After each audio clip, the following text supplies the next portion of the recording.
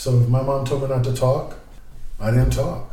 Because thinking back on it, maybe she was embarrassed. Maybe she felt like, she didn't want to be exposed for what was going on or be responsible for the way I turned out. But so for a while I didn't talk because Mama said not to do it. You're listening to We're Still Standing, presenting the voices and experiences of young people who were caught up in our juvenile justice system.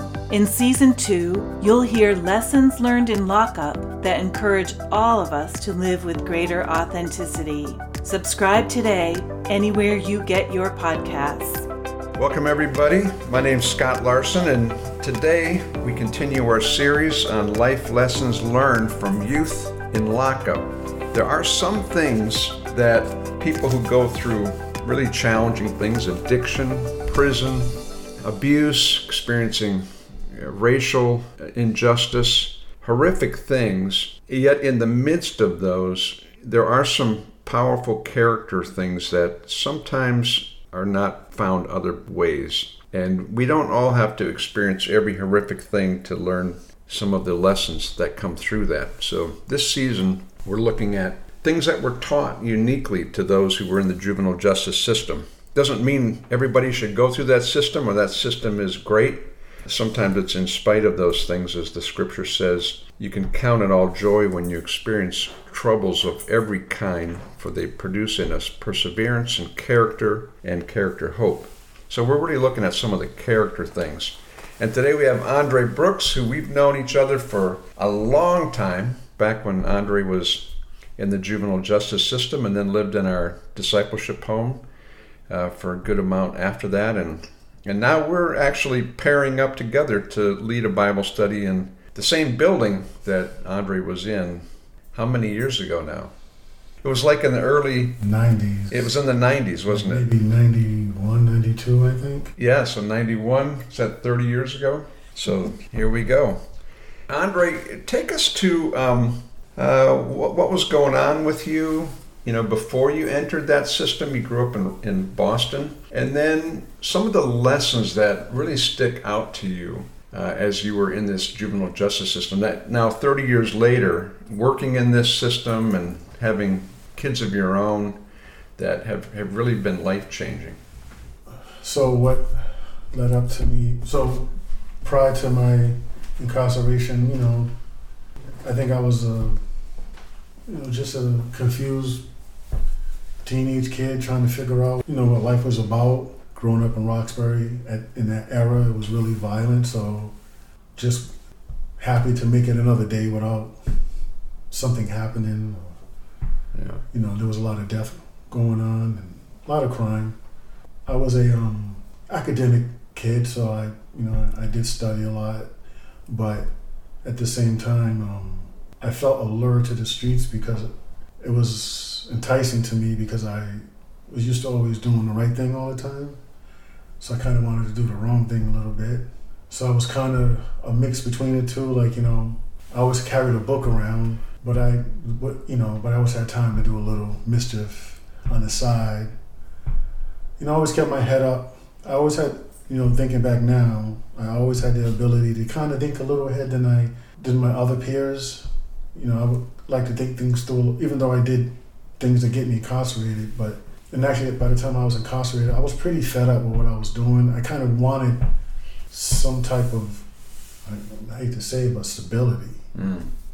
Prior to that, I didn't really have stability. I was kind of like a nomad. I was kind of just going to school. I wasn't really doing much of anything. I was just, surviving, basically. I didn't really have a purpose. Yeah. Spiritually, my mom was a spiritual person. We did go to church. It was expected. Sometimes it was a little too much for me at times, but then there were times where on my own I would really feel like God was moving with me, whether it was ministering to kids in my school on a school bus, doing testimonies. So I was active when I was younger. Then I kind of fell away because I just felt like it was just too much. And so I just kind of went another way for a little bit. Doing the things I did eventually, got me locked up. By when I was like 16, 17 years old. So that's when I entered the system. And like I said, I can't say that I was devastated by it. It was stability for me, and I just felt like I didn't know what was in store for me, but I felt like I was in a safer place. I wasn't in Roxbury. I wasn't worrying about getting shot or robbed. And I figured whatever was going to happen, I was just going to deal with it as best I could. Yeah. So when you entered the system, now you were locked up out in the suburbs, so that was a big difference. You grew up in a community that was pretty much all African American around you, all the kids at school, church, all that. So now was this one of the first times in your life where you were in a completely different environment than you'd grown up in? Not just that you're locked up, but the people, the system, the others that were in the system around you, and how were you relating to that?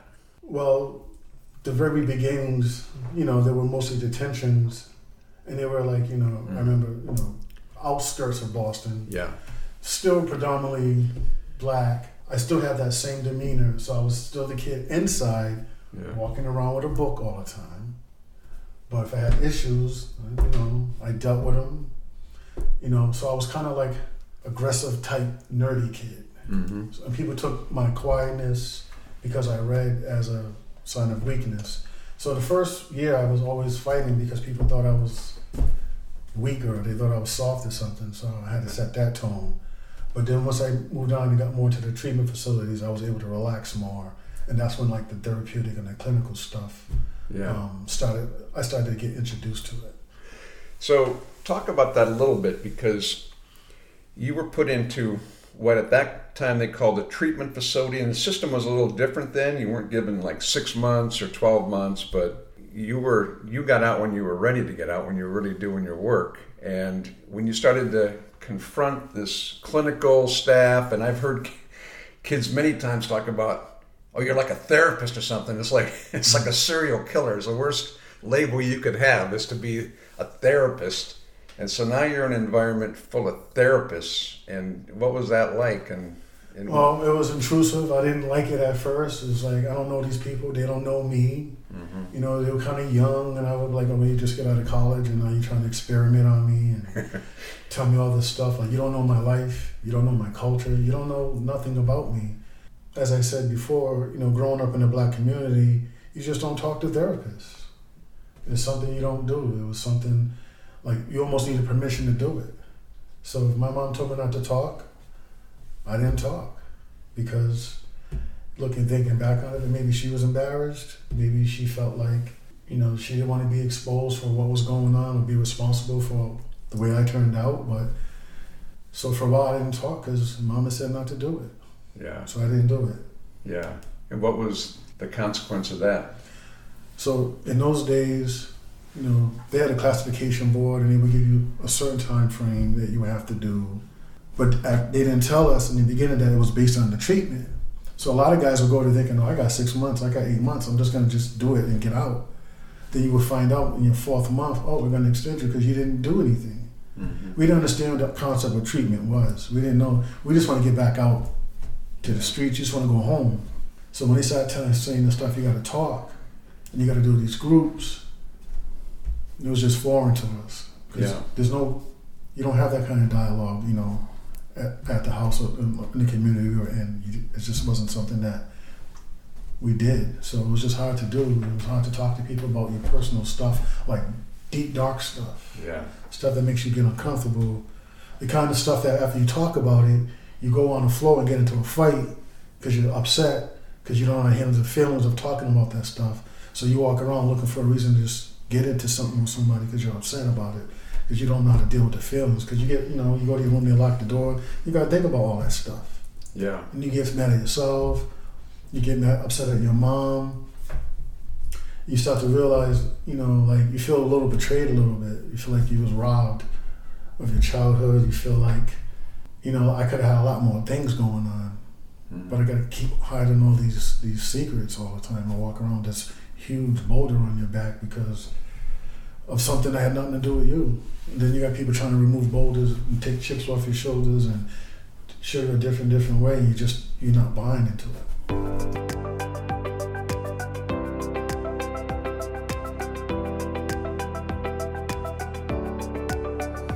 So how long did you end up spending in that treatment facility? So I went in, I believe, 16, almost 16. I mean, I didn't think I got until I was, what, 18, 19 years old? Yeah. That's how stubborn I was. I just wasn't doing it. Yeah, I know. And then you moved into our home. And, for someone like you who's really bright, who is sort of can see through things, and now they're trying to, as you were saying, intrude into my space, white people trying to, uncover into stuff, and especially when your mother tells you don't be talking about that stuff to these people. When did you start to open up, crack a little bit to embrace this thing, and how did that process happen for you? Because truthfully, many people who are listening still living with that, that what happens at home stays at home. It's a long time, we'll get over it, and yet the reality is that until we heal from our unwounded past, or from our wounded past, we continue to recreate it. And we know more and more now, even how our brains function, that it's those early experiences that color every other experience. And so it is important to go back into that space. But most of us weren't taught to do that. We were taught the opposite. So now you're in a place that could be a great opportunity, and actually became that for you. And so how did you begin to open up into that space and step into it? I think the first stage was just anger at my mom. Then I started to feel a little abandoned by my mom, because at this point, I'm in almost 2 years. She didn't really come see me. I didn't really hear from her. And I began like, why am I protecting her if she's not even coming to see me?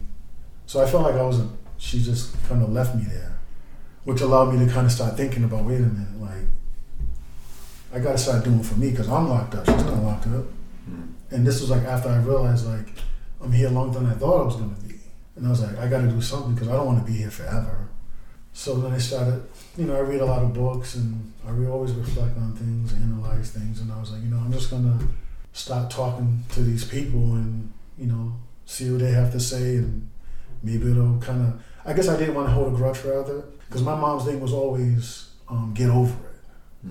It's not a big deal. And I think she never understood the magnitude of how I grew up, how it affected me. So I couldn't get over it, so I decided I'm just going to take care of myself, because I've always taken care of myself. It's always just been me. So I just started to do the work. I didn't know where it was going to take me. I was still I was afraid that when I did leave, where was I going to go? Was I going to go back to Roxbury? What was I going to do? Like, I just didn't know what my future was for me. But I knew I just couldn't go back to that lifestyle, and I definitely wasn't going to go back to living this nomad existence. So I just started doing the work. Yeah.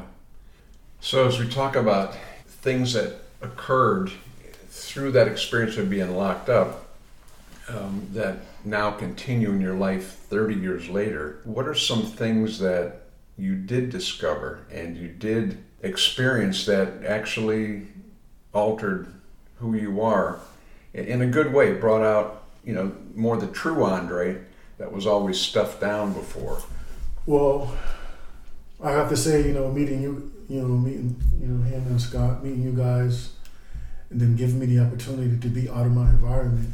One of the things that DOIS did back in the day that was really just counterproductive was some kids would start doing the treatment that would do the work, and they would bring them right back. They would get out and go right back to the environment. I can't count how many times a friend would leave that I would know, and then I would read it, we had the staff talking about this kid got shot. This kid was arrested again, or murdered, or he murdered, or was murdered. So they were doing the work, but putting them right back into the same environment. Yeah. So it was a setup for failure. And the more I heard about it, I got paranoid. Like, I don't want to go back and fail or get killed or kill someone. And that cycle, I was like, I got to find an alternative route. So, as I get older, I realized, like, that must have been one little spark that God gave me, the ability to kind of just be reasonable, to really think about and analyze things. Like, just take that one little time to really think about, don't just always go with your emotions. Like, you really got to think way ahead, like, how you want your life to be. So, I met you guys, and that was just ultimate life changer for me, because I didn't go back to my environment. You guys took me to a whole new place. Everything was like start a whole new canvas, and I felt like I could let my guard down and just be who I was. I can go back to just being, the nerdy type boy. I can read my books. I don't have to fight. And with the spiritual aspect in it, although, and I said this to my mom a couple of weeks ago, I said, regardless of how much I felt I was forced to go to church, she still laid the foundation down. So she put the foundation there for us to be introduced to the church.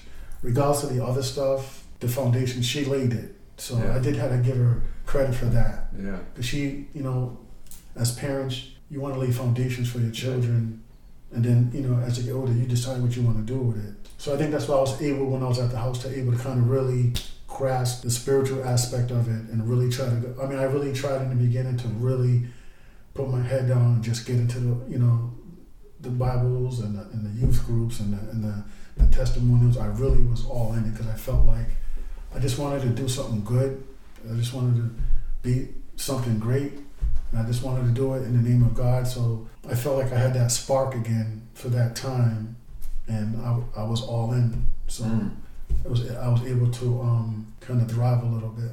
Yeah, and I remember part of what we did in the discipleship home was feed the homeless, and we were going to Haiti with the group, and you were like, not me, I'm not getting on an airplane. And so you started to renegotiate your own mission trip, and tell a little bit about that and how that affected you and what you ended up doing.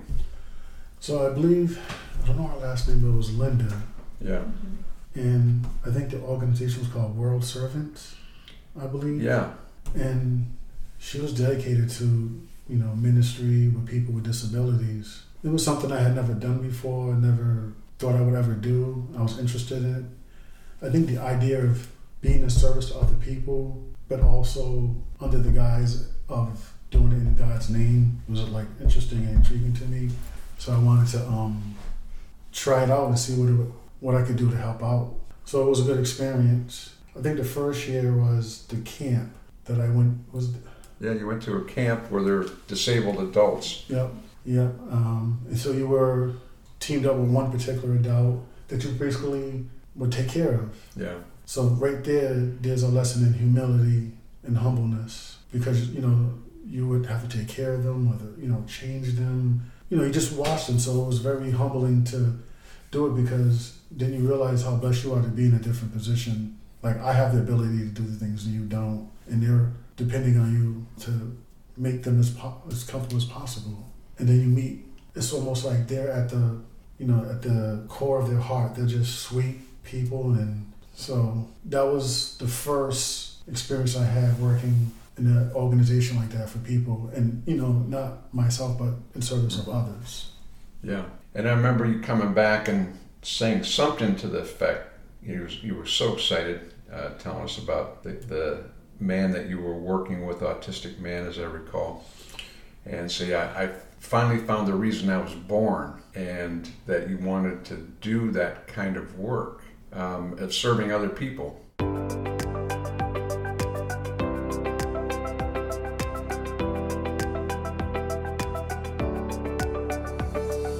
Now you're working with kids who are in the same system that you were in at a period. What are some of the things that you still draw on today from those earlier experiences, maybe some of the clinical work or stepping into the unknown that you think really has changed you and allows you to bring something to others, that's unique because you've been through that?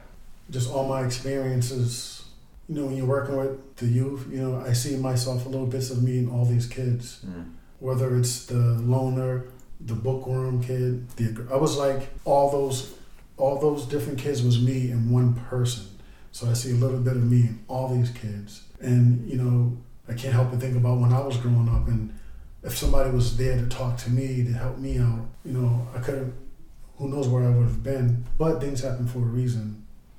So I don't regret my path, because it led me to where I am today, and I wouldn't change it for the world because of all the experience I had.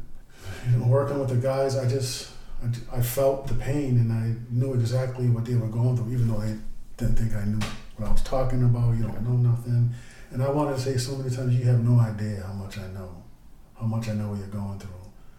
You know, whether it's issues with mom, environment, spiritual, feeling awkward, all those things.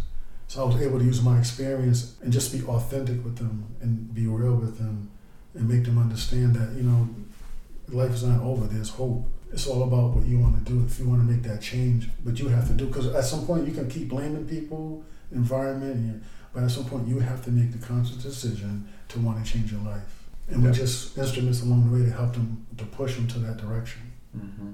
Yeah, I've often said to kids, you know, once you turn 18, you're gonna, if you want to move ahead and have something different than the past, you're gonna have to deal with some of the past. And right now you got a team of very expensive professional clinical people that's going to be really expensive to access after 18. Why not take advantage of the system? And though it took you a while to do that, you did take advantage of it. And what do you think are some of the things that you learned when you stepped in with Joan and Suzanne? And I'm just thinking some of the Carlos, some of those clinical staff way back in the 90s who, you know, were not, they believed in you when you didn't believe in yourself, you could say, because they weren't letting you off the hook. No. And when you finally stepped into it, what are some of the life lessons that you learned about yourself and just... Well, like I learned, you know, again, my mom's issues are not my issue. My mom's secrets are not my secrets. I wasn't carrying my secrets, I was carrying her secrets. And then the biggest thing I had to learn was to let it go. I had to learn that it wasn't my fault. You know, I had this philosophy that in order to start over, I had to crumble to the bottom and to start fresh.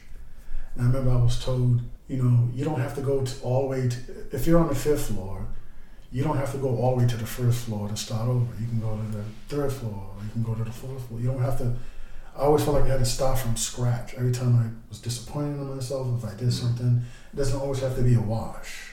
You can start where you're at and just recollect yourself and just keep going up. You don't have to keep going backwards. So once I realized that, and then you realize that people actually, I think you have to realize they care about you. Yeah.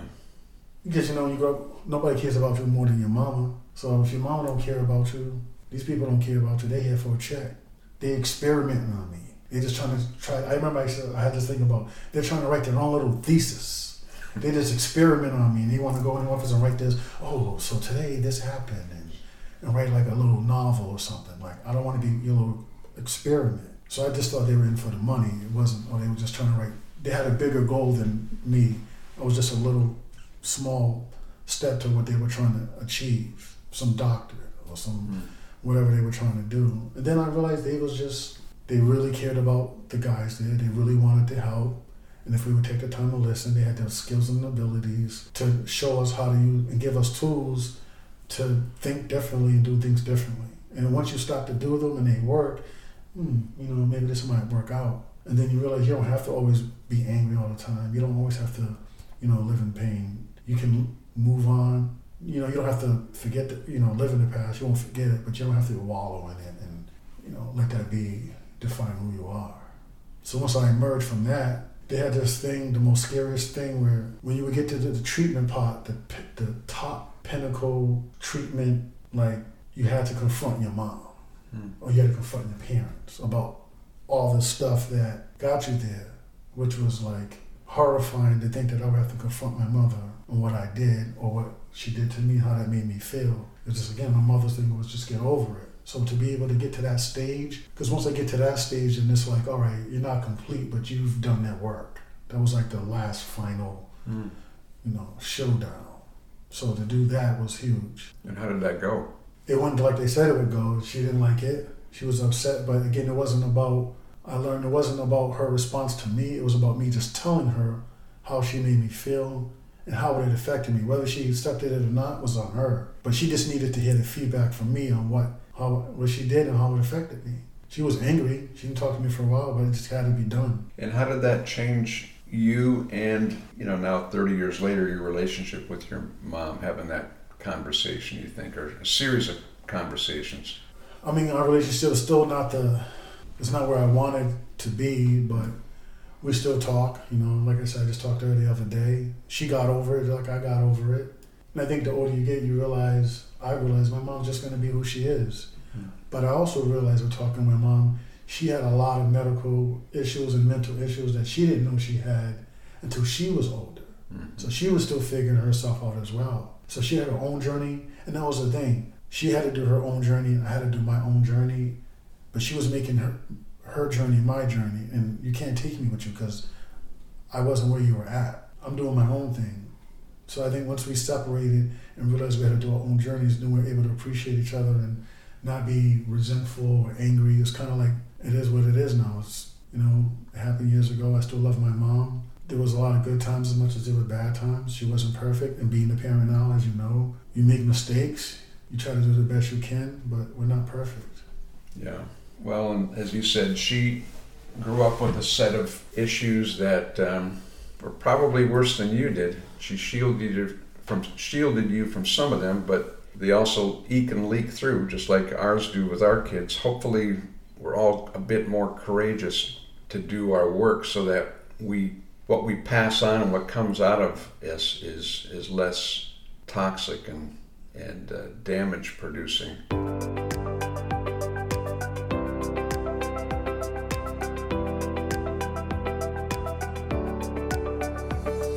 As you look, you know, in your life now as an adult, when you're a kid, if bad things are happening, youth are the most narcissistic of anybody, because so they think, well, it must be I'm bad, that's why bad things are happening, versus bad things are happening and you can't really separate out that your primary caregiver, your mother or your father, you think everything they do is good and truth, so it must be me that's the problem. And as we move into hopefully dealing with some of that and gaining some perspective, some healing, we can pass on less of it to ours. So now, you know, being a parent and working with kids in the system who, like you said, you can see yourself in a lot of those, what are some of the things that you're really intentional about bringing to them that didn't come to you when you were a kid? I think, you know, the self-esteem, just feeling like you belong, that you're significant, that you're not just some kid, you know, then, you know, working in the field, how do you do that? You know, building up self-esteem, you know, calm, being patient, understanding, just doing a lot of listening. I think they just have to feel that they're worth something, that when you invest your time, you invest in time because they're worth something. They are meant, you're here for a purpose. You're not just, you know, a kid, or you're not just, you know, your mother's whatever. So I think a lot of these kids just want to feel loved. A lot of them don't know what real, authentic love is. And never mind going from the aspect of, you know, Jesus and loving, because again, if you don't get the love at home, you don't think you're going to get it anywhere else. Like, who are you to love me? You don't know me. So it's a lot of patience. But you just got to build them up. You just got to build up the self-esteem. You got to make them feel that they're worth it. And then once they feel worth it, then you show them that you appreciate the time you spend with them. You appreciate who they are, their personality. Like, you know, I would spend hours in the office just talking with kids, just having conversations, laughing with them, just talking about whatever, because they want to be around that, because they feel like I'm validated. I feel good. I feel special. Like they want to. You have something to contribute. Whether it's my own kids or kids I encounter, you just want them to feel like you can be heard, you're special, you know, and you constantly want to remind them that you can do great things. The sky's the limit for you. Yeah, I know for me, it wasn't until I was probably in my 50s that I finally went to a counselor and said, help me know what a feeling is. Because it was causing problems in my life, my marriage. One of my coworkers used to say, the only way I know how you're really feeling is to get you mad. Mm-hmm. And I was so afraid of my anger because of my temper as a kid and things I would do, and my grandfather's rage and not wanting to be like him. And so, you know, having the courage to do that, you know, I don't even know what a feeling is. Somebody asked me how I feel. Fine. You know, somebody said, fine. Feelings I'm not expressing. Good. Mad. Frustrated with you. You know, those are feelings. And I used to go into the DYS facilities and see those charts of all the feelings, denial is not a river in Egypt. And I had to learn, okay, if it's up in my head, it might be anger, my jaw's tight, that's anger. If it's in my gut, it's often fear. If it's in my chest, it's sadness. Like, I didn't know. I had survived by not getting rageful. And so you shut down, when you shut down rage, you shut down all feelings, and then you shut down passion also. And our deepest pain is usually our greatest passion. But I don't think we get through that on our own. It's a healthy community.